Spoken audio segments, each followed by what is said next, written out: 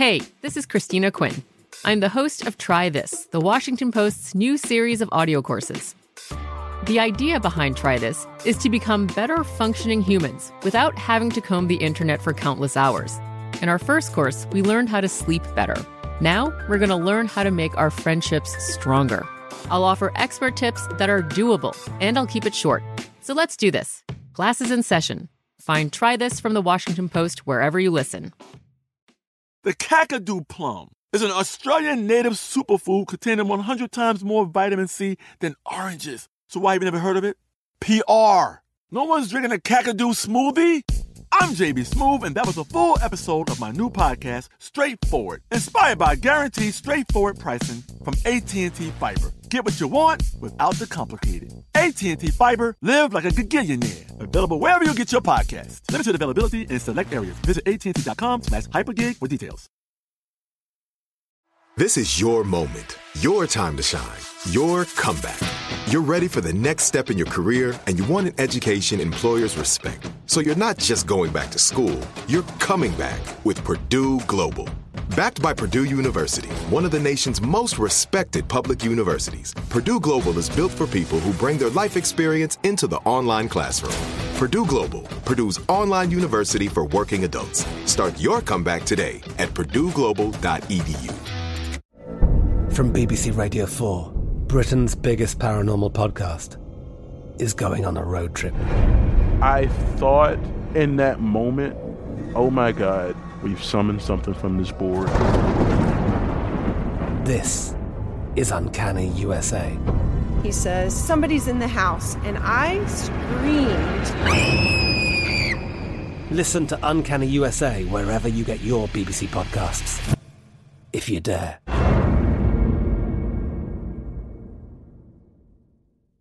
The Therapy for Black Girls podcast is your space to explore mental health, personal development, and all of the small decisions we can make to become the best possible versions of ourselves. I'm your host, Dr. Joy Harden Bradford, a licensed psychologist in Atlanta, Georgia, and I can't wait for you to join the conversation every Wednesday. Listen to the Therapy for Black Girls podcast on the iHeartRadio app, Apple Podcasts, or wherever you get your podcasts. Take good care, and we'll see you there. Our brains are not working today. Yes. Some of you may have seen on our story the other day that Eli got COVID and I didn't, and he was very upset. So I went ahead and got COVID to make him feel better. Like a good partner. Like a good partner. She's decided, you know what? We're in this together. That's right. So we both have COVID right now, Yay. currently today. It's actually my first COVID experience. Oh, congratulations. Yeah, 3 years that's in. right. Or 2. Yeah, 3 years in. It's number 2 for me. Mm-hmm. Because I went ahead for round 1 and signed up in April of Early 2020. Yeah. That was fun. You wanted to be in front of the line. Yeah. I was like, me first, everybody. And that was mild but long, 6 months. Yeah. And now it's mild and hopefully short. That's my hope. Yeah. I don't like it. I'll say that. But I don't like any sickness, so No. Well, I would be a real baby about it no matter what. Diana almost never gets sick. I was so certain she wasn't going to get it, even though I definitely had it, and we were living in this small house together, and it's pretty impossible for us to avoid each other. We work from home.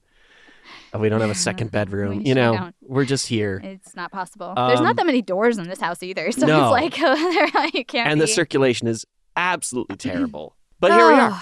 But we're here. Here we are. We're doing it. We're here. We said, you know what? Let's take our minds off of everything else and tell a ridiculous romance today. Mhm. Yeah. 'Cause, we need it. Yeah. Yeah, this one's late because yesterday I simply could not get it together. Simply could not. Yeah. I simply could not. Period. Yesterday, because you don't know what yesterday is when you're listening to this. Yesterday was Friday, June 24th. And if you looked at the news on Friday, June 24th, you know that it was a challenging day. Right. That put us in a mood. Very frustrating day, upsetting in so many ways. Yeah. Maddening. We won't get too into that, even though surely you know how we feel around here. Yeah, we just about this. won't be able to stop, and then we'll be in a bad mood, and we won't have a great episode. And we Exactly. won't have a great We're episode. trying to have a great episode about something completely different. Yes, and this is a great episode. This is a wild story for sure. I'm very excited about this one today. It's a story from Japan. It's a recent story. 2018, contemporary, ridiculous romance. Love those. And it just keeps getting more ridiculous because this story is all over the place. We started out finding this BBC article by Sarah McDermott, and it came out in November of 2018. And I'm reading this article, and I'm like, yes, absolutely, we're doing this story. Then I found a much more detailed article in The New Yorker from earlier in that same year, like April of 2018. And these two stories are ostensibly identical. They use different names. They have a few different quotes, but it's telling the same exact story, which is a single mother in Japan felt really terrible for her daughter who was miserable and being bullied at school because she didn't have a father. After this mother felt like she'd tried everything, she finally found the girl's father, and it completely turned this girl's life around. But the truth of what was going on here is wild and shocking and truly, I mean, there's just no other word for it. It's ridiculous. Yeah. Oh, yeah. And then beyond that truth is a twist that is going to just totally blow your mind. So we've got to get into this story because as I'm researching it, I'm just like, what? Wait, what? What? So that's legit. Yeah. That's exactly what the other room sounded like. Yeah, so let's get right into it. Can't wait. Hey there, friends, come listen well. Eli and Diana got some stories to tell. There's no matchmaking or romantic tips. It's just about ridiculous relationships. A lover might be any type of person at all, an abstract concept or a concrete wall. But if there's a story worth a second glance, we'll put it in our show, Ridiculous Romance. A production of iHeartRadio.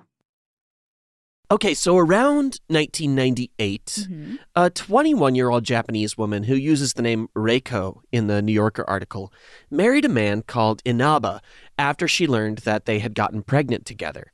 But shortly after she gave birth to her daughter, Mana, they separated and Inaba left them for good.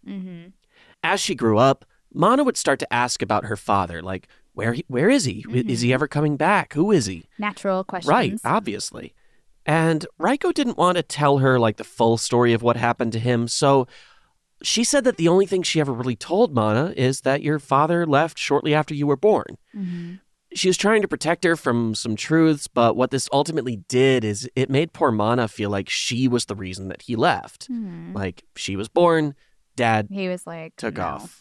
Right, and that's obviously that the children of single parents, as I understand it, that can be, a psychologically difficult thing for them to grow up with, where they feel a lot of self-blame. Right, or divorce. Yeah, you sure. feel like, oh, it's my fault. Right, right. Now, as Mana grew older, this family separation stuff didn't seem to be like a real problem. It's just like an occasionally disappointing, sort of sad conversation they'd have. But then, when Mana was about 10 years old, her mother saw her behavior change. She started becoming really quiet and reserved. She was anxious and upset all the time. She kind of withdrew from her mother's affection. She seemed very depressed, even angry. And at first, Reiko didn't know what was going on with her because, normally young girls don't act like this until they're teenagers when it's very obvious what's going on. Right. But she did get to the bottom of it. Reiko said, quote, "It took a long while to find out about the bullying." Oh. So being a single parent in Japan is tough business for everybody involved. And I figured we would take ourselves a quick fling with history. I don't want to go to school. So in 2013, the Japanese government rolled out some policies to try and get their economy moving again. And one of these was called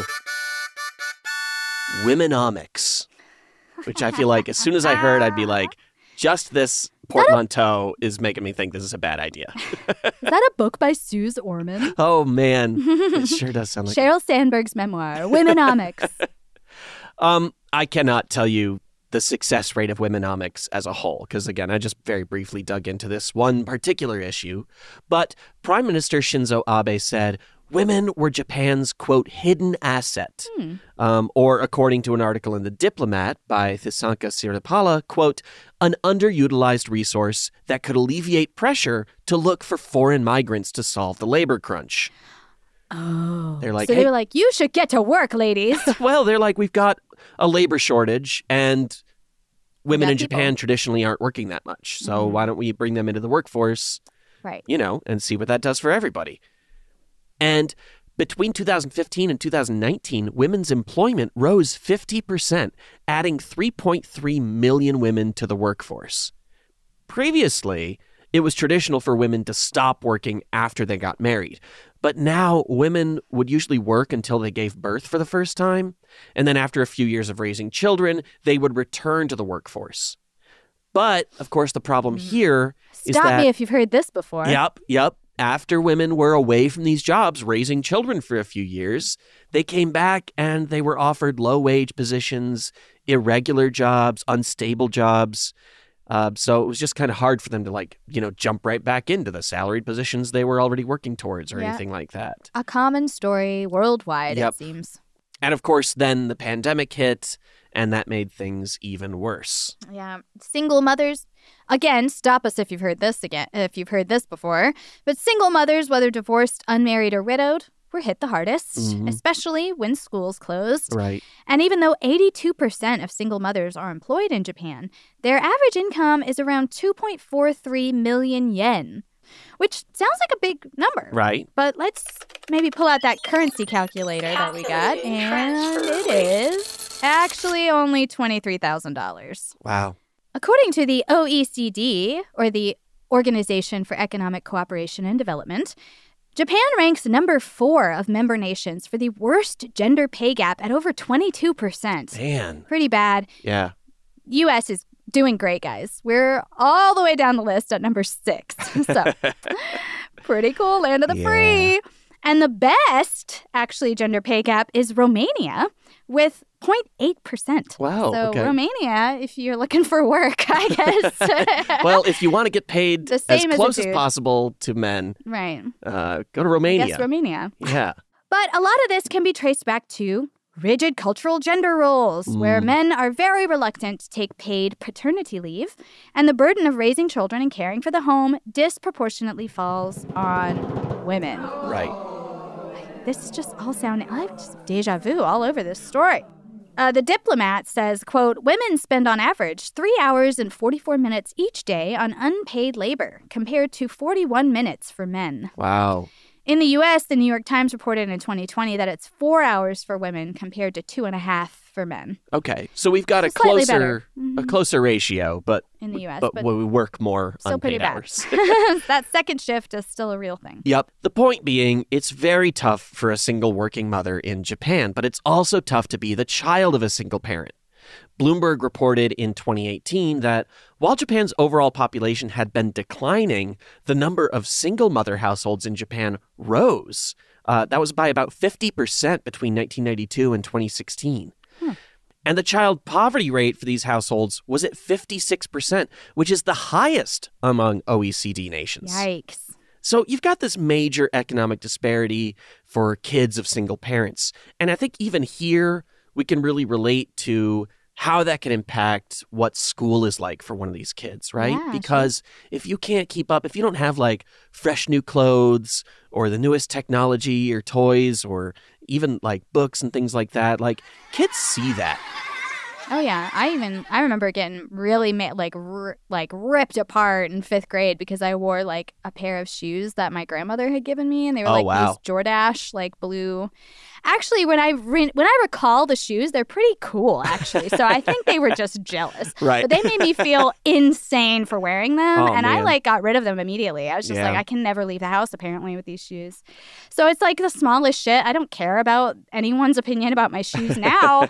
But at the time, it felt really big. It felt really shitty. I got teased for bringing a packed lunch instead of buying my lunch at school. And I'm like, but my lunch is way better than yours. Like the school lunches that you pay for are not good. They are not good. What are you talking about?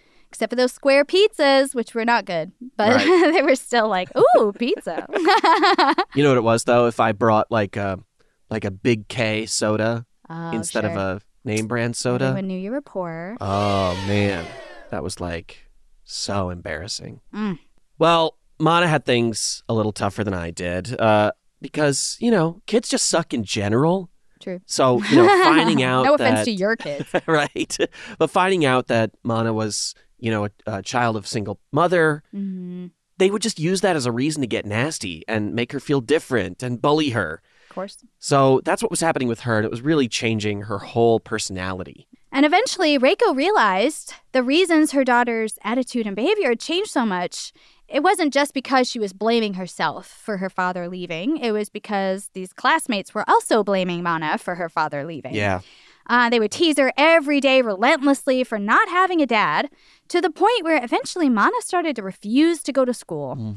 Reiko tried everything for her daughter. She said, quote, "She's my only child, and it was breaking my heart to see her so sad."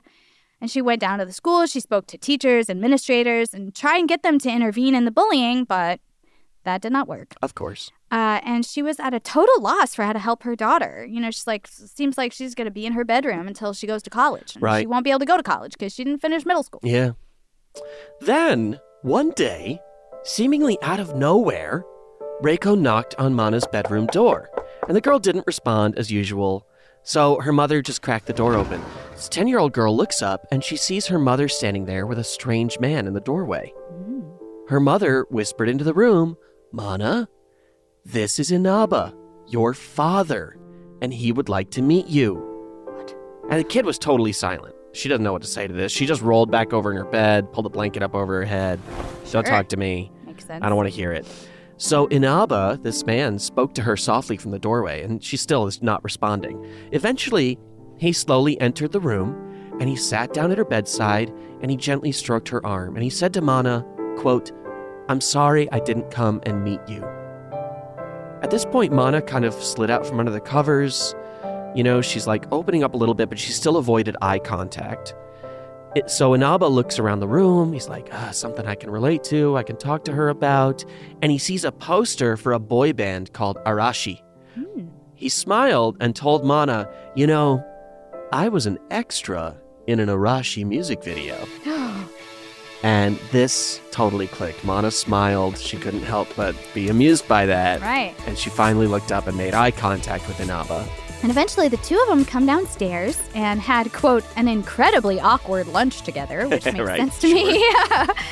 Inaba showed Mana the Arashi video that he was in, just for a brief second. You know, right. He's like, "That's me walking That's by." me, that blur right there. Pause it. After 4 hours, Inaba had to leave.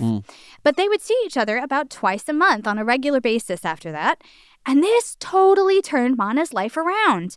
Together, Inaba, Reiko, and Mana would go out for the day. They'd see a movie. They'd walk through parks. Aww. And it's amazing. She's getting that family time that she never had before. Yeah. And feeling like this father cares about her, you know, and wants to know who she is and stuff like that. So it was really good that's amazing for your confidence.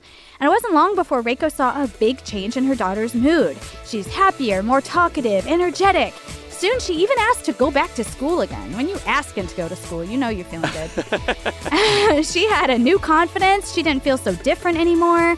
And the BBC article says Inaba even came out with Reiko to a parents' day at Mana's school, where Reiko says, quote, "She saw us together and kept turning around to look at us. She had the biggest smile on her face, and that made me really happy." The bullying decreased, and Mana was a new girl who was so proud to have her dad back. Except Inaba wasn't Mana's dad. His real name was Yuichi Ishii. He was an actor that Reiko had hired to play Inaba for her daughter. What? Yeah. It's wild. Me? And we're going to talk about how this all worked and why this all happened and where she found this guy right after this break.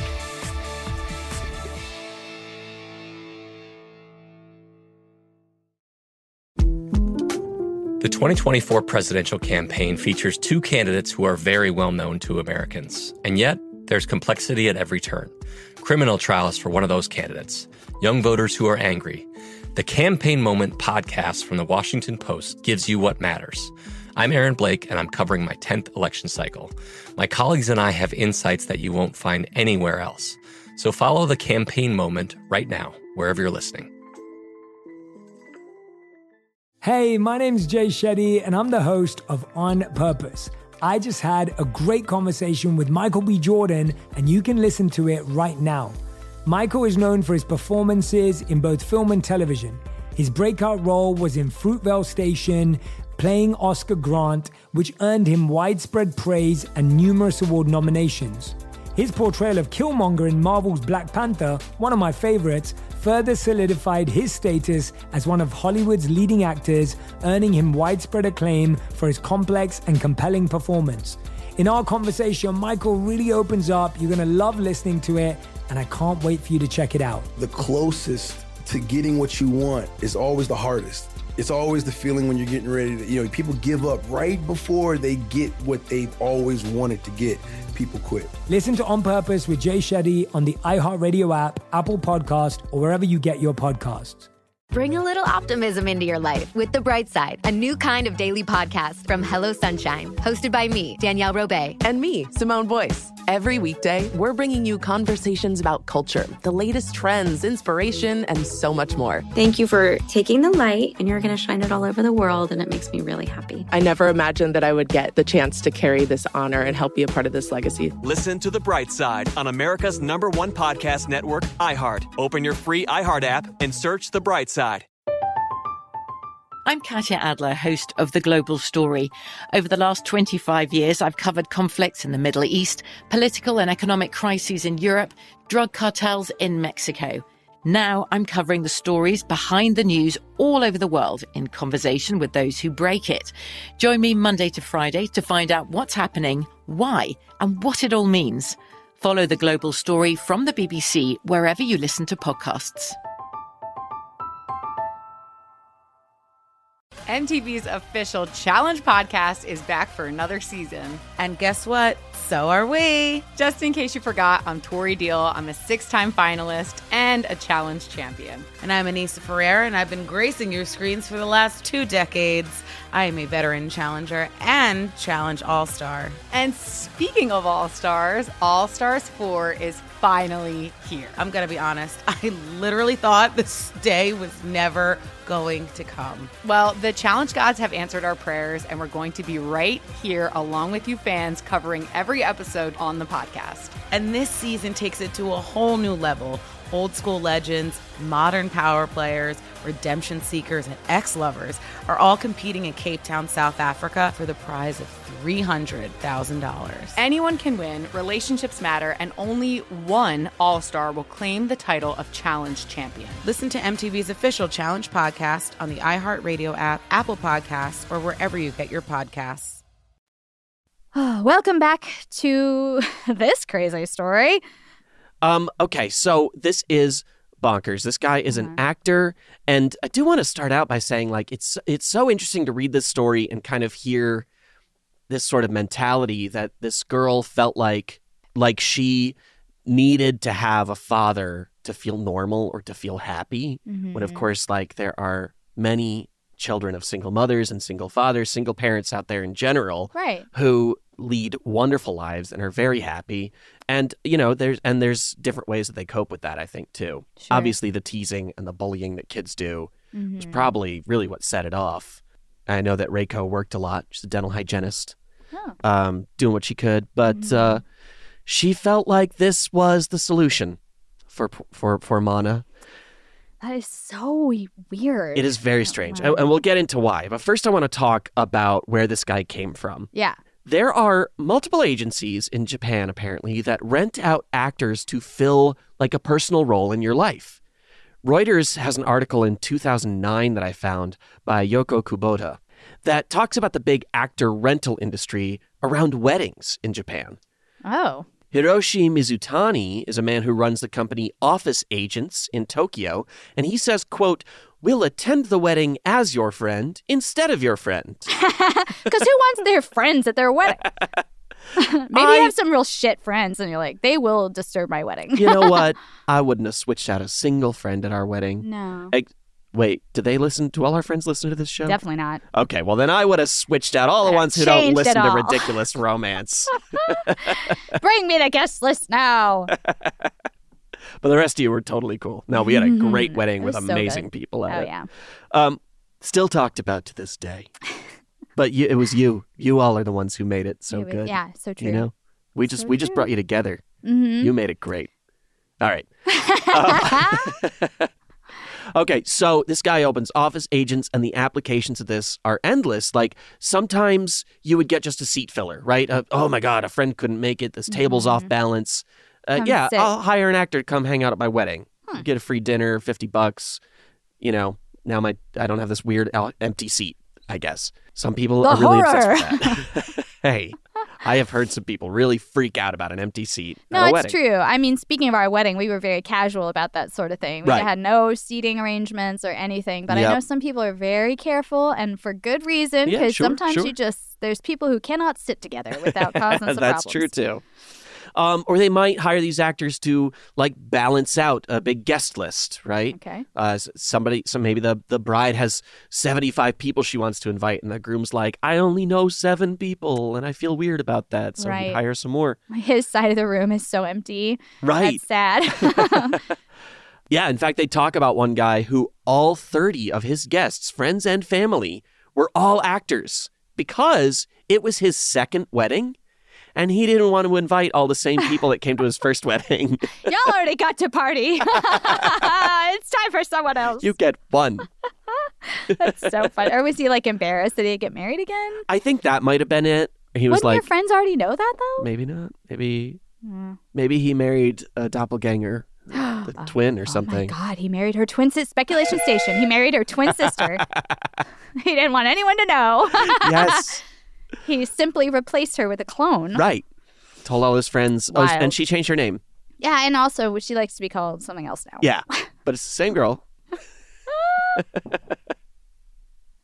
This guy is weird. Also, she has a twin sister who won't talk to me. She's mad for some reason. Yeah, don't worry about it. Sometimes at these weddings, even the person's partner doesn't know that their guests are actors. Weird. Yeah. That's even weirder. And, do you feel like you get mad later if you're like, well, what the fuck did I pay all this food for? Some strangers? I definitely read about that. But apparently, and then the quotes from these articles that exist about these agencies, they have a lot of people saying, you know, I would never do that because it's deception. Mm-hmm. But then they have also quotes from people who said, oh, yeah, I found out later that my husband had hired actors, but I totally understood that what he was feeling and why he felt like he needed to do that. I didn't feel deceived. Okay. You know, it was just something that was important to him. So who am I to be angry? I guess that, you know, it's people have different opinions about what is a deception and a betrayal. That is true. Yeah. And I think that like I think we are very forgiving about those things where I'm like, I'm trying to think of an example, but you hear couples sometimes that are like, anything you don't tell me is a lie. And that betrays my trust. And while there are certainly many of those things out there that are true, you know, like, I didn't tell you that I stopped and got an ice cream on the way home today because I wanted some ice cream. And you didn't bring me one? That's an example of one that I wouldn't do in our relationship.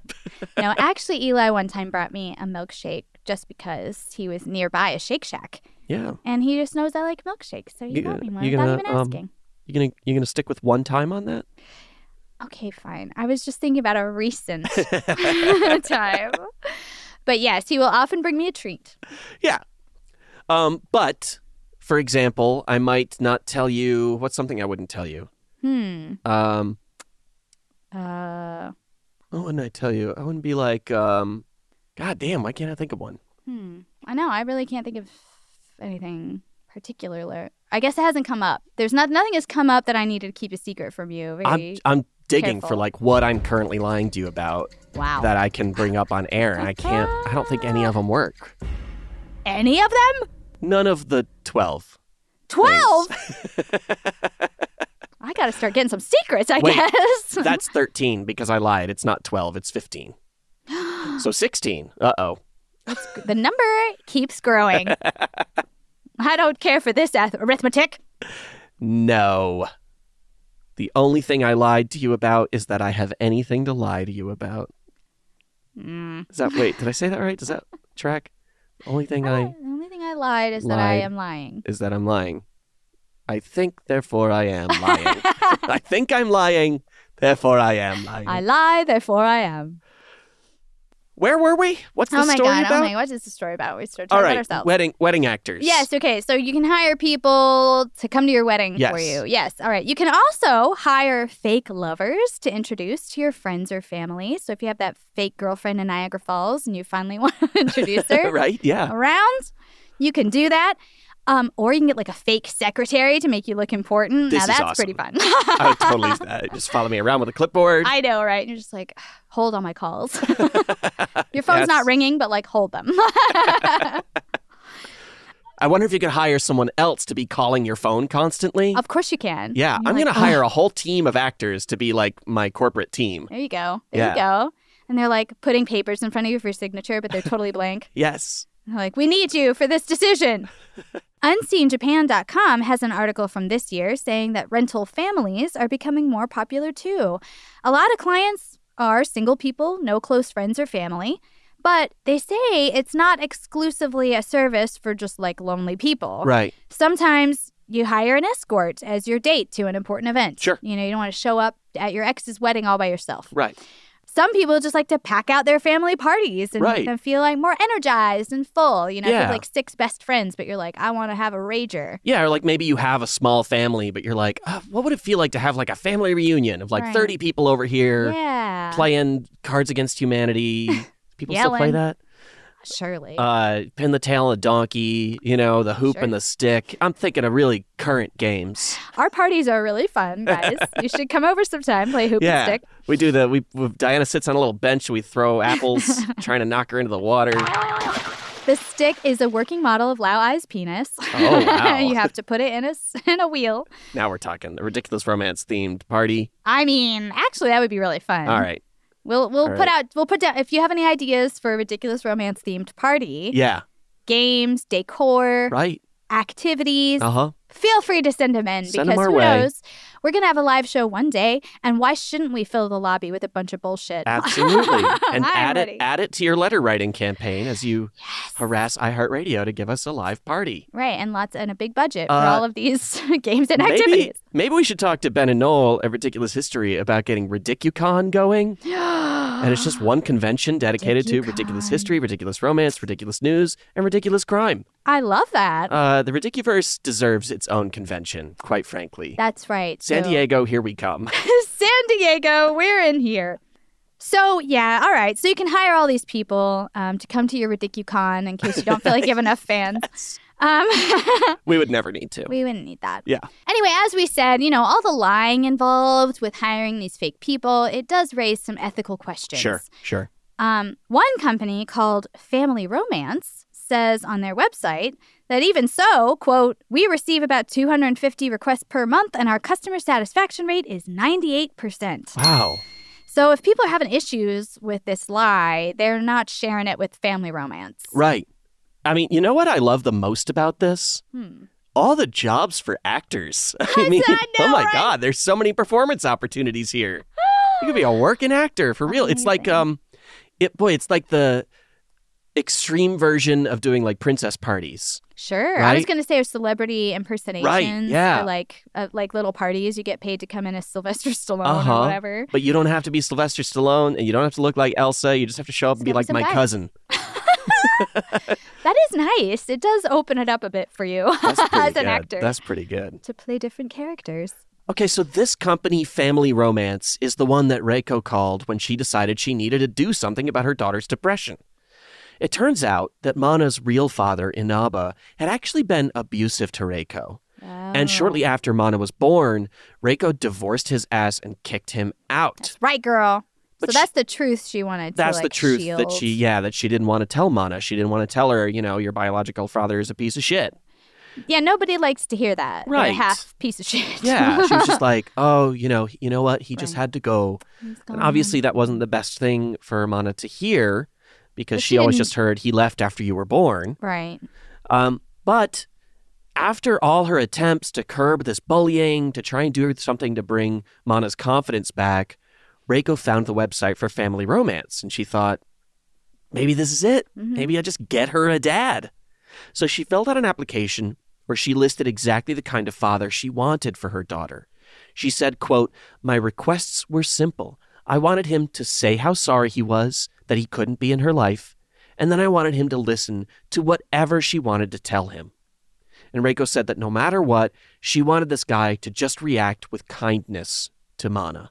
Okay. It's a pretty great thing to ask for your kid. Like, I just want a dad who's just going to be the best dad. Like, I'm paying you to literally be the best dad you can imagine. Yeah.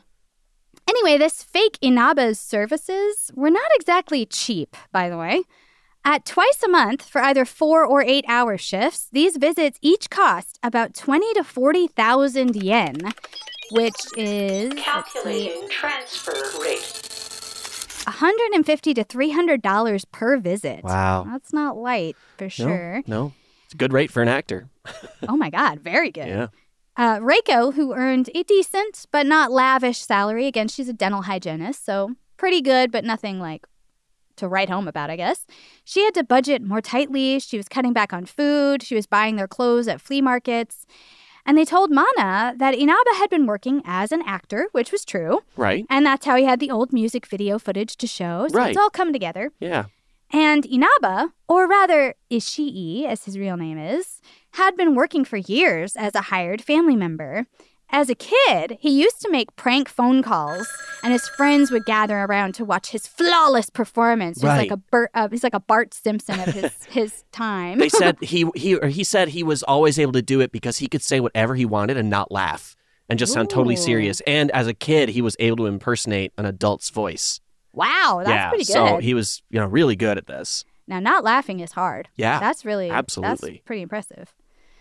In his 20s, he worked as a model and an extra in movies, and he also worked as a caregiver for the elderly, which the New Yorker article points out is almost like working as a rental grandson. Right. You're like paying someone to care about you in your old age. Yeah. I mean, he would go in and just spend time with them, just hang out, talk about books or watch TV or whatever. Yeah. It's like having your grandkid come over. That's nice.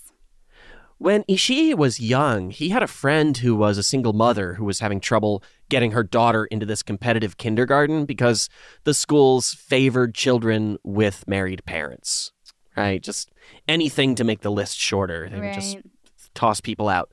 So he offered, he's like, yeah, you know what?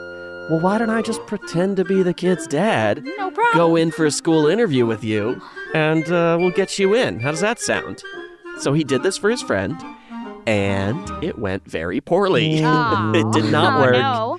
He and the daughter didn't know each other at all. So it was like a super awkward conversation. I'm guessing they got a lot wrong about each other. Like they go and they sit down, the school admissions officer's there. He's like, well, and what makes you think that your daughter is right for this school? Well, she loves, 1, 2, 3. Candy. Pickles.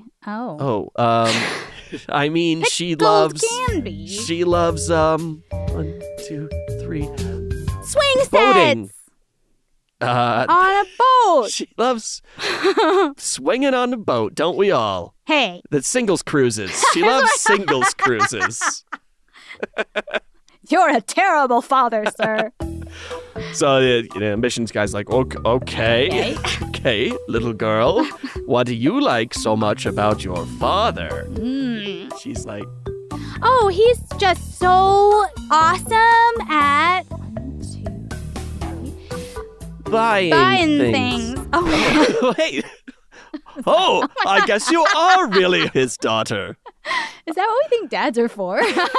Buying things. Wow, we both went immediately to that. That's not supposed to happen. I think I messed up. Was doing the improv game where you are trying to say the same thing. Yeah, we're a little out of practice. It's the COVID. It's the COVID. Our brains aren't working right. COVID is talking. Oh, well, we ruined that bit. No. So anyway, it didn't work out. It didn't work. But the experience taught Ishii what not to do, and he got kind of obsessed with getting better at it. He's like, I'm going to go out there and I'm going to help single moms get their kids into kindergartens. That is my mission in life. But he really felt like, he could help other people in similar situations. Then he was inspired by a rental relative agency called Hagemashi Tai, which means I want to cheer you up. Aww. And eventually he decided to get into the business himself. He's like, I want to cheer people up too. I mean, that is a noble mission in life, in my opinion.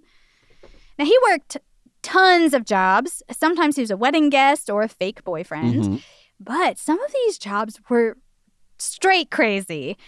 For example, when a person at their job had an angry client or customer, sometimes she would get hired to come in and play their supervisor to apologize to the irate client. Oh, wow. And sometimes that person would demand to speak to someone higher up on the chain. They'd Karen it up and be like, send me your manager. And the agency would send in another actor to be the department head or the vice president or like a CEO or whatever. Do you think they had like a van outside? They're like, quick, she said she wants to speak to someone higher up. Send in the next actor. Go, go, go, go, go. Who in here has CEO experience? You, go in.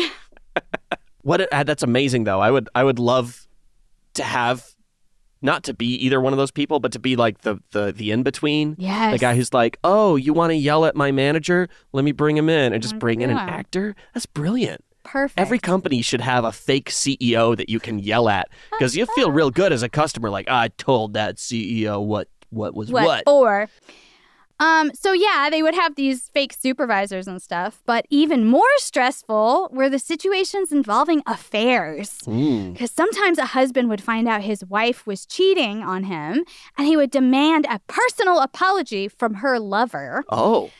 And obviously, of course, the lover is like, the fuck I'm going to go talk to your husband? That's the last person I want to talk to. Yeah, for real. So Ishii would go in and act the part and, like, apologize to this guy. Wow, I'm so sorry for sleeping with your wife. I should have had more respect for you and your property, I guess. Sometimes the husband knows that the lover is also married, so he would demand that both of them come in and speak to him. So, like the husband, the lover, and his wife. Wow. Or the lover. So, you've been cheating on me with this guy who's also married. So I want to talk to that guy and his wife. That's right. Bring him in here. I want to lay it all on the table. Some Jerry Springer action. Uh-huh. So in that case, the agency sends 2 actors to play the couple. And the actresses playing the fake lovers' wives say these are the worst assignments, which makes a lot of sense to me. As, quote, in addition to making her feel guilty and terrible, they tend to run overtime, and the husbands usually shouted and behaved aggressively. Wow. So you cheat on me. Right. And your lover comes over with his wife, and I'm like, you listen here, lady.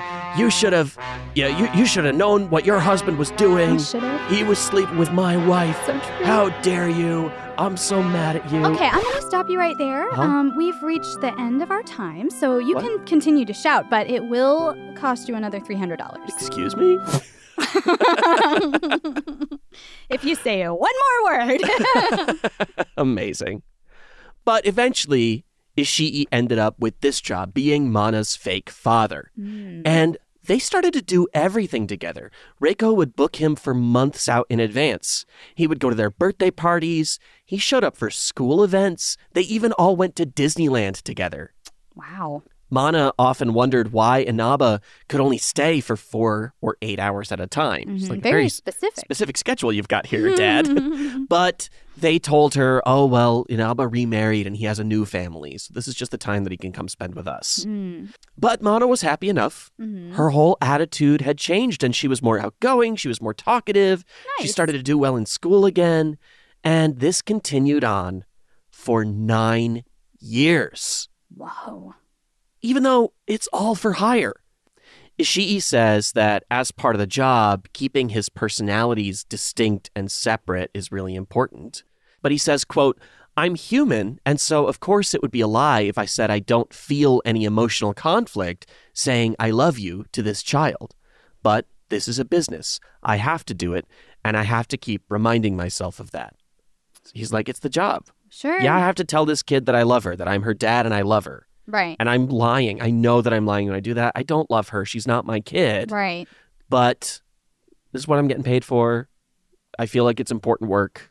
But Reiko does not regret a moment of this 9 years. She said that when Mana started talking again and wanted to go back to school, quote, that's when I thought this has all been worth it. No matter how drastic her decision, she says she knows that it saved her daughter. But Reiko put herself in an odd position, too, because now she's starting to get very attached to the character of Inaba, played, again, by Ishii. Yeah. She said in The New Yorker, quote, "Sometimes I wish Inaba-san would marry me. I don't know if I should say this, but I'm also happy when he comes to see us. It's only a limited time, but I can be very, very happy. Honestly, he's a very nice man." I mean, this makes so much sense to me. You've got this guy coming over pretending to be your part of your family. Yeah. And you do that For 4 long or 8 hours a day, twice, 2 to 4 times a month. Like for 9 years? Oh my God, he's back. He's here. And if he's good at his job, clearly. Right. Of course they feel very loved and cared for. There is a relationship there, right? That's what it's like, is it at some point, does the relationship not become real, even though you have a fake name? Right. Is there not real emotion there for this family that you spend so long with? Right, and so much time with? Do you not actually get a real emotional connection? We will talk to Ishii about that for sure. Because that question is one of the big ones. The thing is, throughout all of this, Reiko never knew who Inaba really was. Right. Like, she doesn't know his real name. Right. Or the fact that he actually owned the company Family Romance. Whoa. This guy started Family Romance. Oh. And he's the boss. She got the head guy to come be dad. She got a real CEO. Yeah. Yeah. But that's not actually the biggest twist of this story. When we come back, we're going to hear an insane twist that will blow your cherry blossom. So hang on tight, and we will be right back.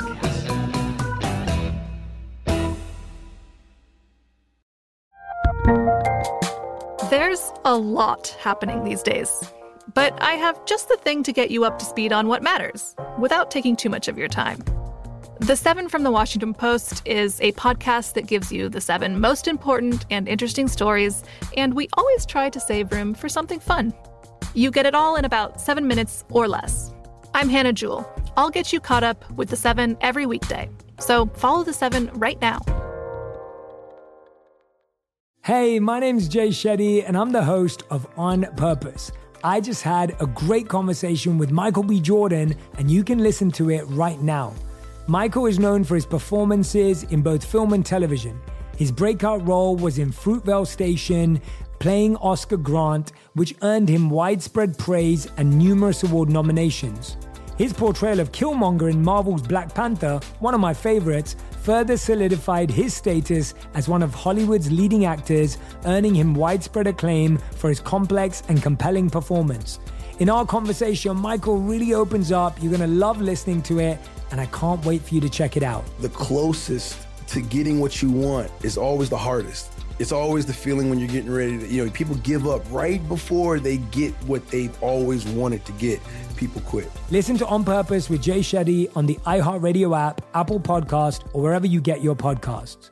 Bring a little optimism into your life with The Bright Side, a new kind of daily podcast from Hello Sunshine, hosted by me, Danielle Robay. And me, Simone Boyce. Every weekday, we're bringing you conversations about culture, the latest trends, inspiration, and so much more. Thank you for taking the light, and you're going to shine it all over the world, and it makes me really happy. I never imagined that I would get the chance to carry this honor and help be a part of this legacy. Listen to The Bright Side on America's #1 podcast network, iHeart. Open your free iHeart app and search The Bright Side. I'm Katya Adler, host of The Global Story. Over the last 25 years, I've covered conflicts in the Middle East, political and economic crises in Europe, drug cartels in Mexico. Now I'm covering the stories behind the news all over the world in conversation with those who break it. Join me Monday to Friday to find out what's happening, why, and what it all means. Follow The Global Story from the BBC wherever you listen to podcasts. Snakes, zombies, sharks, heights, speaking in public. The list of fears is endless. But while you're clutching your blanket in the dark, wondering if that sound in the hall was actually a footstep, the real danger is in your hand, when you're behind the wheel. And while you might think a great white shark is scary, what's really terrifying and even deadly is distracted driving. Eyes forward, don't drive distracted. Brought to you by NHTSA and the Ad Council. Welcome back to the twist. So, Ishii and Reiko went in for this interview with The New Yorker, with this journalist named Elif Batuman. And Elif is totally bewildered by this story, obviously, because this is a bewildering story. I mean, a man gets hired as an actor to come and pretend to be this woman's ex-husband and the father of her daughter, and like lived with this family for a decade, you know, on and off, just stopped by as part of their family. Yeah. It's wild. So she meets with Reiko. They sit down together for lunch, and Reiko says that Inaba will be coming to join them. Elif told her, oh, I thought Ishii was coming. And Reiko said, I don't know who that is. Who are you talking about? Ishii, who's this guy? And she's like, he's the president of the company. He owns Family Romance. And I'm pretty sure he's the same guy as Inaba. And Reiko kind of brushed that off. She's like, Inaba? President of Family Romance? I don't think so. Nah, not Inaba. Right? But when Ishii finally showed up, he was totally clear about his identity. He comes in like dressed real nice. He had just come from a TV interview. He's in a slick, fancy blazer over a black turtleneck. Very different to how he presents as Inaba when he's there. And it was just like a totally different guy than Reiko's used to meeting. But when asked about it, Reiko said, quote, I think he doesn't change. He's very natural. Now I see him like this, and it's all the same. Well, even though he's like so clear about them having two distinct personalities, she feels like... I think she just feels like, I know him so well that I know him. It doesn't matter. And there's a difference in their attitudes here. I think that as you're reading their conversations, you feel like Reiko is like, oh, I know him so well. And she's almost like, she doesn't. She knows Inaba really well. The character that I play. Yeah. But they sort of behave like a married couple at times while Batuman is hanging out with them. Like at one point, Reiko told Ishii that he had something on the side of his mouth, like, you've got something right here. And he like just immediately turned and wiped the corner of his mouth off when he looked in a mirror. And Batuman wrote that, quote, it was the first of several moments where he seemed to visibly toggle between Ishii and Inaba. So it's like Oscar Isaac and Moon Knight. Kind of, yeah. I think they're just rubbing off on each other. Okay. And they've spent so much quality time together being this couple who's not married but has a history and all this stuff and are very friendly with each other that, you know, it does sort of leave an imprint on you. Sure. And you get more comfortable around each other in ways that you just don't get when you're not in a long-term relationship. Like technically this is a long-term relationship. Now, Reiko had already made clear that she felt like this was the best decision for her daughter.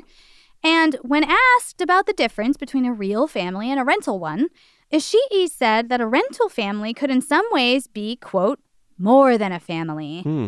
And Reiko clarified, saying, quote, if I hadn't gotten a divorce and was still married, I don't think I would be laughing like this, or that I would be feeling this happy. It's not necessarily the case that the real family is the best thing that happens. Very true, especially if she's married to like an abusive guy. I mean, you know. You can see where people say, I'd rather have actors around me than this. Right. It's true. I mean, so many people have like shit parents too that you're just like, you know, there's so many, especially, I don't know about especially, but people will be like, cut off your abusive parent. And people are like, don't do that. Try to talk to him. And it's like, at some point, it's just not healthy. So I'd rather hire an actor to walk me down the aisle than this actual dude who I hate. But you can talk about how, like, it reminds me of sex workers, for example. Oh, sure. Who, like, their job is to make you feel like you are sort of in love together, that you are important to each other. Not always, but a lot of the times. Yeah. Or like dancers. Yeah. You know, that where I'm supposed to make you feel like all my attention is on you. You're the only person who matters to me. And in that moment, maybe it is. But when they walk away, what you feel is, wow, that person cares so much about me. Right. And to them, it's over. It's on to the next person. My job is done, you know, and it's that, how difficult of a job is that? The compartmentalization is incredible. It's like that spy is a work real skill. almost. Yeah, I was just going to say, you can't, you're going to get disappear into this person. Yeah. You know, you could go too deep or something. Yeah, which is possible. As It an actor, is. I'll say that. I mean, you know, it's... Well, and you see it all the time with people falling in love with, like, someone they play opposite. And, like, it doesn't last usually. Because it's not real. Like, it's just, we had to act this so hard. And it felt real. But it's not. Happens all the time. Batuman says she could tell how much Reiko loved Ishii, or at least his character Inaba. Mm-hmm.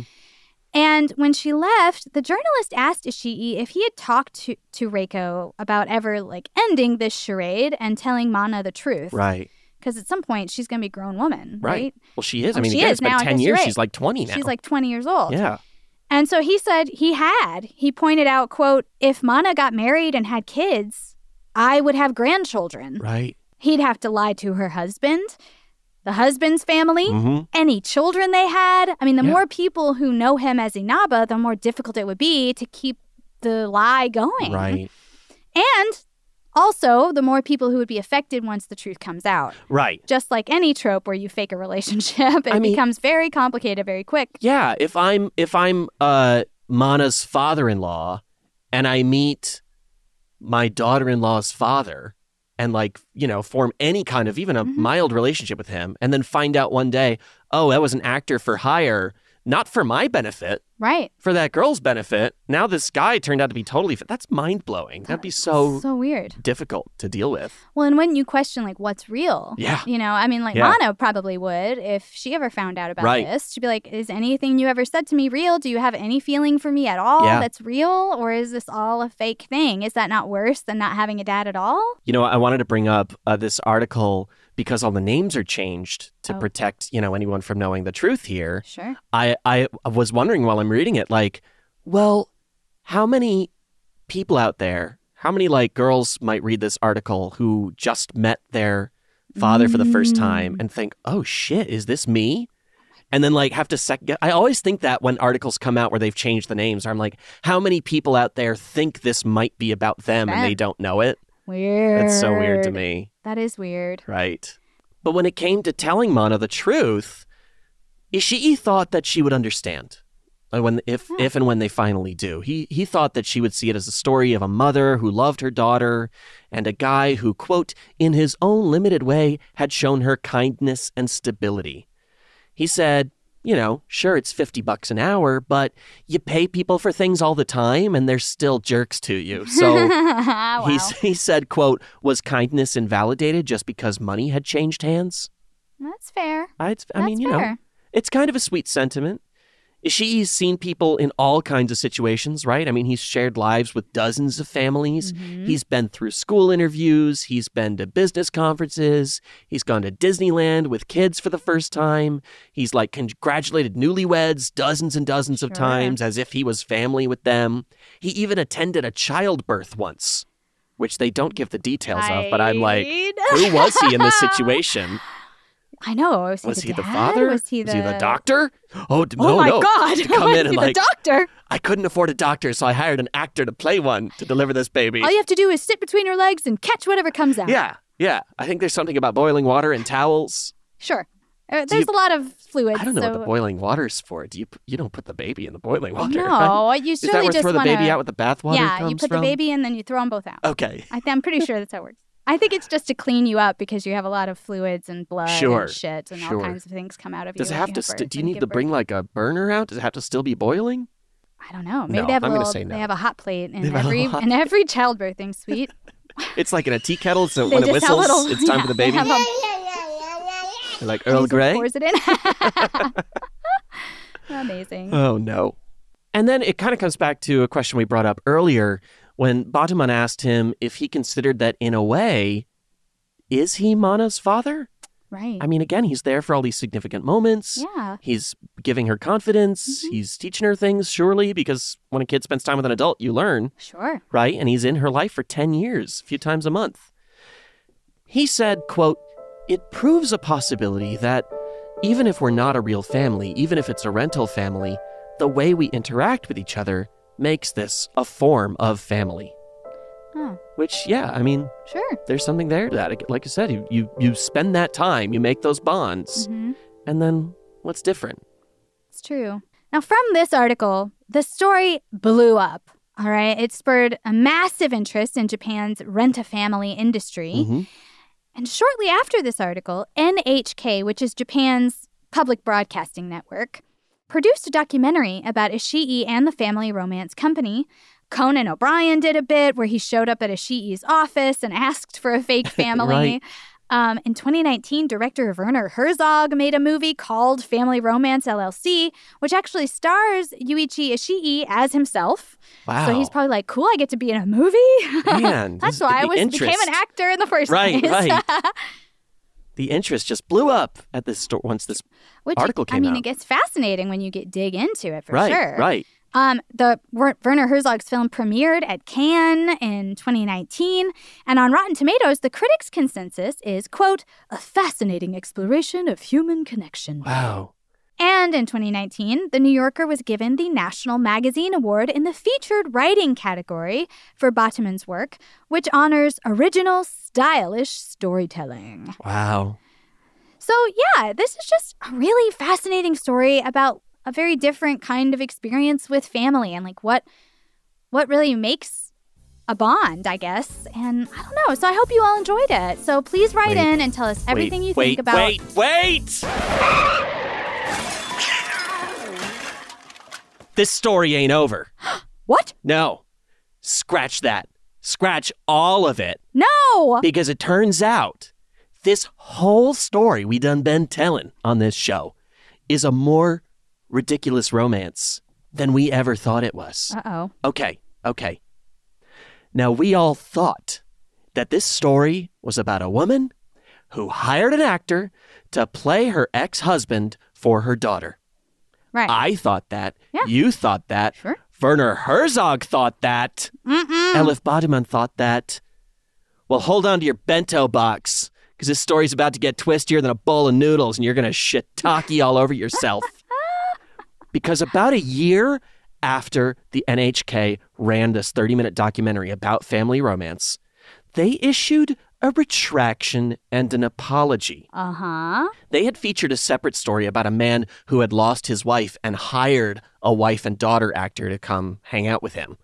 That's sad. And then they went on to talk about Reiko and Mana. Sure.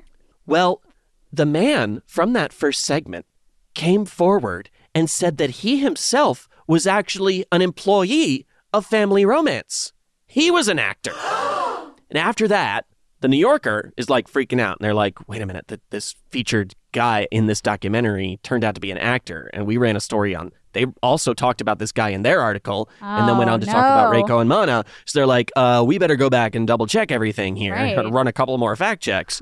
They found out that not only had Reiko, Mana's mother, made repeated false claims to both Batuman and the New Yorker's fact checkers, but that she was, in fact, not a divorced woman, but quite married. Uh-oh. And to whom was she married? That was going to be my next question. Yuichi Ishii! The guy she hired to play Inaba was actually her husband. This actually may have been a married couple conning the New Yorker for the publicity and this wild story.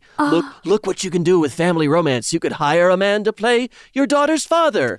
What the this fuck? Whole thing might be total bullshit. So he owns the company for sure. Yes. And he's definitely married to Reiko, so they might have made up this whole story to get clients for their business? He definitely owns the company, and she is definitely married. They are pretty sure that they are married to each other, but she wouldn't confirm it, apparently. And he didn't make it very clear. Okay. Which makes it seem like he's not wanting to give the real answer Probably. because it sounds bad. What the fuck? Now, the New Yorker left the article up, saying that Elif and the fact checkers all acted in good faith. And there's still a lot of value about, the story about rental relative agencies in the article. Right. Quote, but our findings about Ishii and Reiko contradict fundamental aspects of these individual stories and broadly undermine the credibility of what they told us. Ugh. Ishii denied any deception. He says everyone that they spoke to were real clients of Family Romance. Mm-hmm. And he admitted that he had been supporting Reiko and her family, I guess financially, but he, quote, did not give a clear answer as to whether they are married. So speculation station. Right. Okay. maybe the story is true. Like, she did hire him, and Sure. they actually ended up having real feelings for each other, and then they got married. Got married maybe afterwards. Yeah. It's possible. But then why not just say that? Why Exactly. tell the journalist, oh, I wish he would marry me and stuff? Like, why not? What a cute story that would be. I know. How Tell 'em. weird. And Yes. if they got married after the interview, Sure. then why would not they be say that? dodgy about it? Why wouldn't they just say, oh, and then you know what? We did get married. It was super fun. You know? so weird. It's so strange. Unless he's also married to someone else. Oh, no. As Inaba, he married someone, and as Ishii, he married someone. Maybe he's like doing an Inception thing and he has double married many of his clients. Oh, shit. They all think that he's really marrying them, but it's just part of the gig. Just part of the gig? Oh, wow, no, this is like the I movie don't The know. Game, where you never know. Oh, yeah, it is like The Do you remember The Game? Oh, I love The Game. Michael Douglas. Hello. That is so fucking weird. And also, It's so weird. this guy that said he was an actor who hired a wife and daughter. Right. Like, was he an actor with a company and also a client, or did he completely lie about hiring the wife and daughter? That's what is unclear to me. And Ishii says, no, everybody you talk to is a client of mine.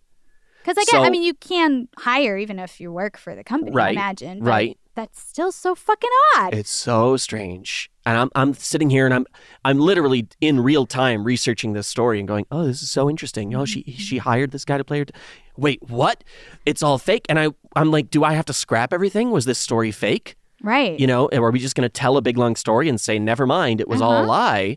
But it turns out if they were really married and running this kind of con together, then the story is the story that they told. Absolutely. Because you can't enjoy the twist without going along for the ride, I guess. Well, yeah, and it's just like, well, this is the ridiculous romance because this couple is running this for some reason fake story. I mean, I think the reason is, again, just like marketing for them to say, look what you can do. Like, hire us if you need something like this. But it totally really damaged their reputation.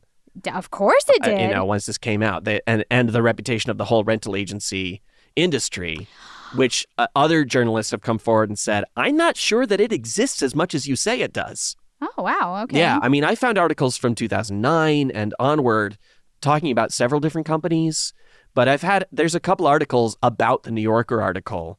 And sometimes those journalists say, look, you know, you left your article up saying that it's valuable information about the rental industry, but you don't even talk or cite much about them except for the family romance company.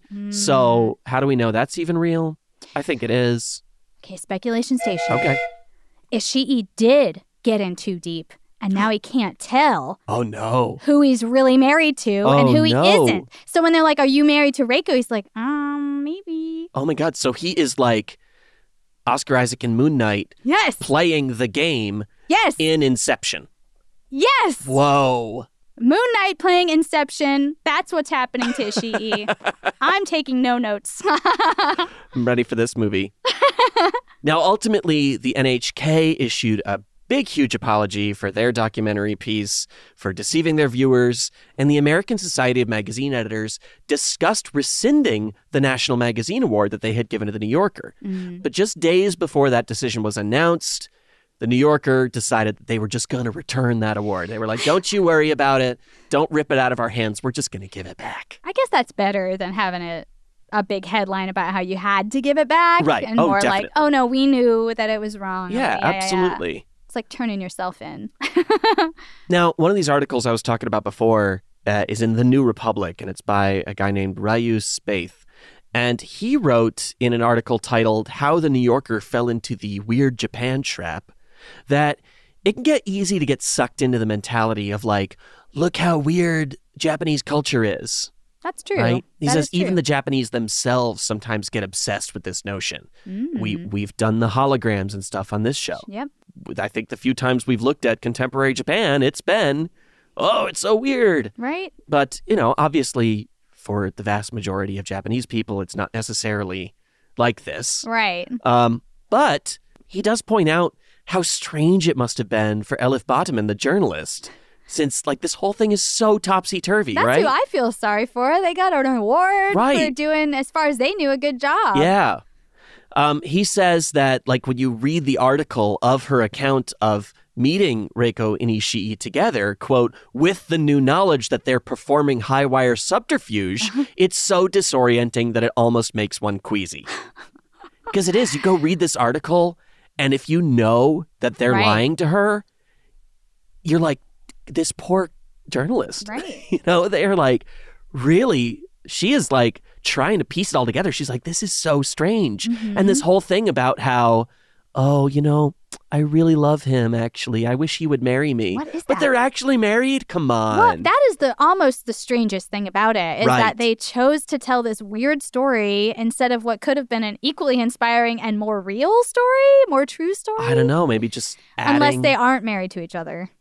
Yeah. And, you know, he's married but to someone else. I don't know. Maybe it's just adding those elements of truth that make the lie seem real, more believable. Yeah.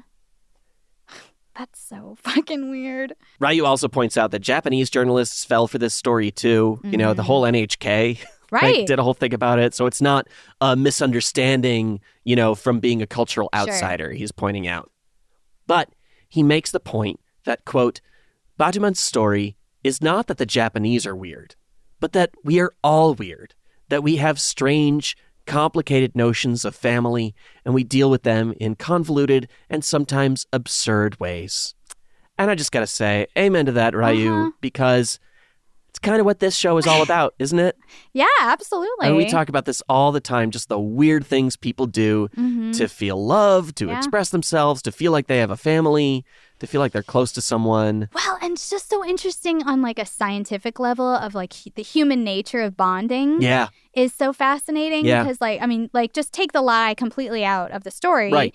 And, you know, we learned in the pandemic that there's all these like very slight casual interactions with like your favorite barista or the server at the restaurant that we missed out on that and actually were very important for our mental health. That you would think it doesn't matter. You just need your main, you know, your bottom bitches near you and you don't have to go out and like have a casual interaction with someone. But actually they're very important for us. So it's like all these different types of bonds that you can make and how long they last and how strong they are and how important they are just so varied and which ones weird.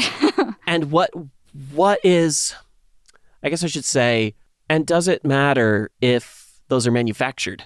Right. You know, like what does genuine even mean? You know, like if it's not organic, if you sort of like curate your relationship with someone else, how different is it to go hire an agency to do that than it is to like go through a dating website and try and pick out the right partner for yourself?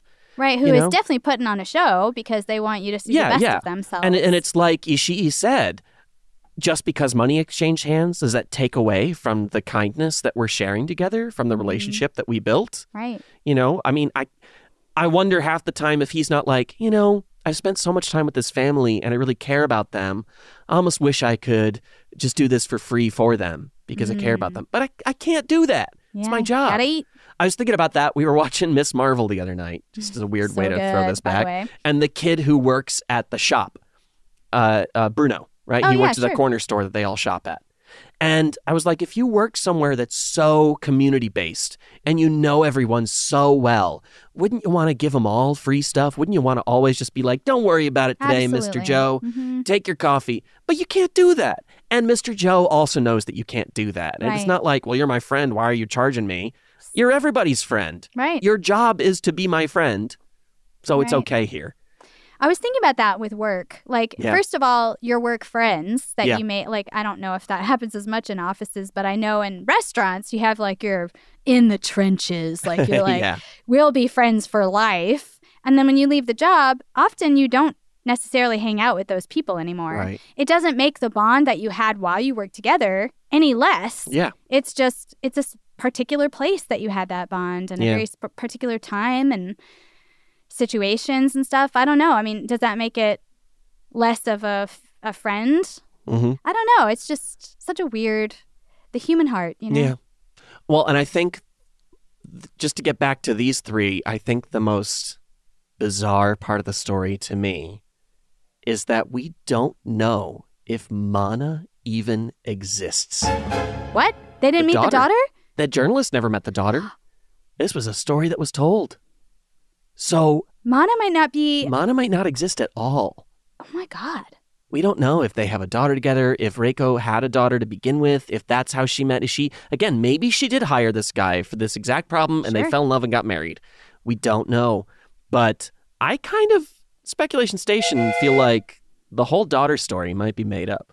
If they never produced her, then I'd think that too. Yeah. I would think that too. Yeah. Now I need to know for sure. But I guess if they're like, I don't want to bring her because then she'll know it's a lie. Exactly. So, and they change all the names and stuff. Oh my God, how do you know? Right. And if she is real, she'd be like 22 now. Okay. And still think that this guy is her dad. Unless she read this article and was like, wait a second. I was being bullied around My the age of 10. dad was in a music video. My dad said he was in a Rushy music video. Oh, maybe they changed boy. the band name or something too. Well, I hope you enjoyed going on this ride with us. So many twists and turns. This one, I think we can do a real ending now. Yeah. So, that's the last twist, right. I promise. Please let us know what you thought. We'd love to hear reactions to this one. Yeah. Of course, we love getting your suggestions for other stories. Or just say hey. Say whatever you want. We love getting emails. We're stuck in the house with COVID. Exactly. Talk to us. Yeah. So shoot us an email, ridickromance@gmail.com. Right? Or we're on Twitter and Instagram. I'm at Dynamite Boom. And I'm at Oh Great, it's Eli. And the show is at Ridic Romance. Thanks for tuning in again. Thanks for spending your time with us. And we will catch you all the next episode, which is going to be part 3 of Colette. Ooh, Very exciting. I can't wait. See you then. Bye. So long, friends, it's time to go. Thanks for listening to our show. Tell your friends, neighbors, uncles, and aunts to listen to our show, Ridiculous Romance. From BBC Radio 4, Britain's biggest paranormal podcast is going on a road trip. I thought in that moment, oh my God, we've summoned something from this board. This is Uncanny USA. He says, somebody's in the house, and I screamed. Listen to Uncanny USA wherever you get your BBC podcasts, if you dare.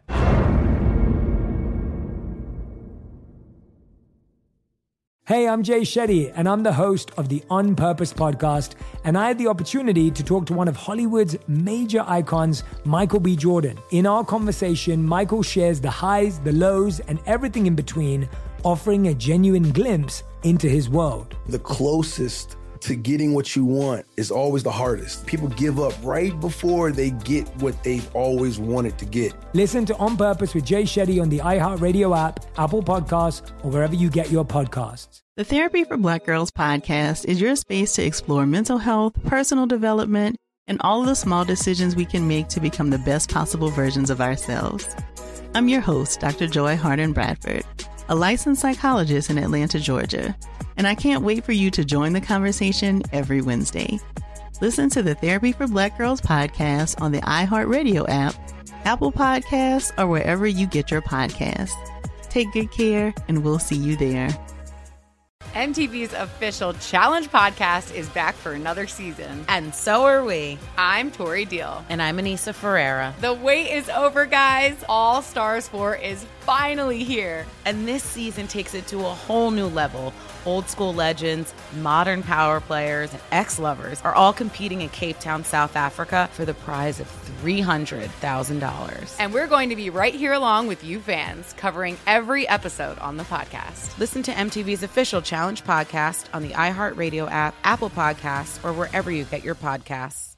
Bring a little optimism into your life with The Bright Side, a new kind of daily podcast from Hello Sunshine, hosted by me, Danielle Robay. And me, Simone Boyce. Every weekday, we're bringing you conversations about culture, the latest trends, inspiration, and so much more. I am so excited about this podcast, The Bright Side. You guys are giving people a chance to shine a light on their lives, shine a light on a little advice that they want to share. Listen to The Bright Side on America's #1 podcast network, iHeart. Open your free iHeart app and search The Bright Side.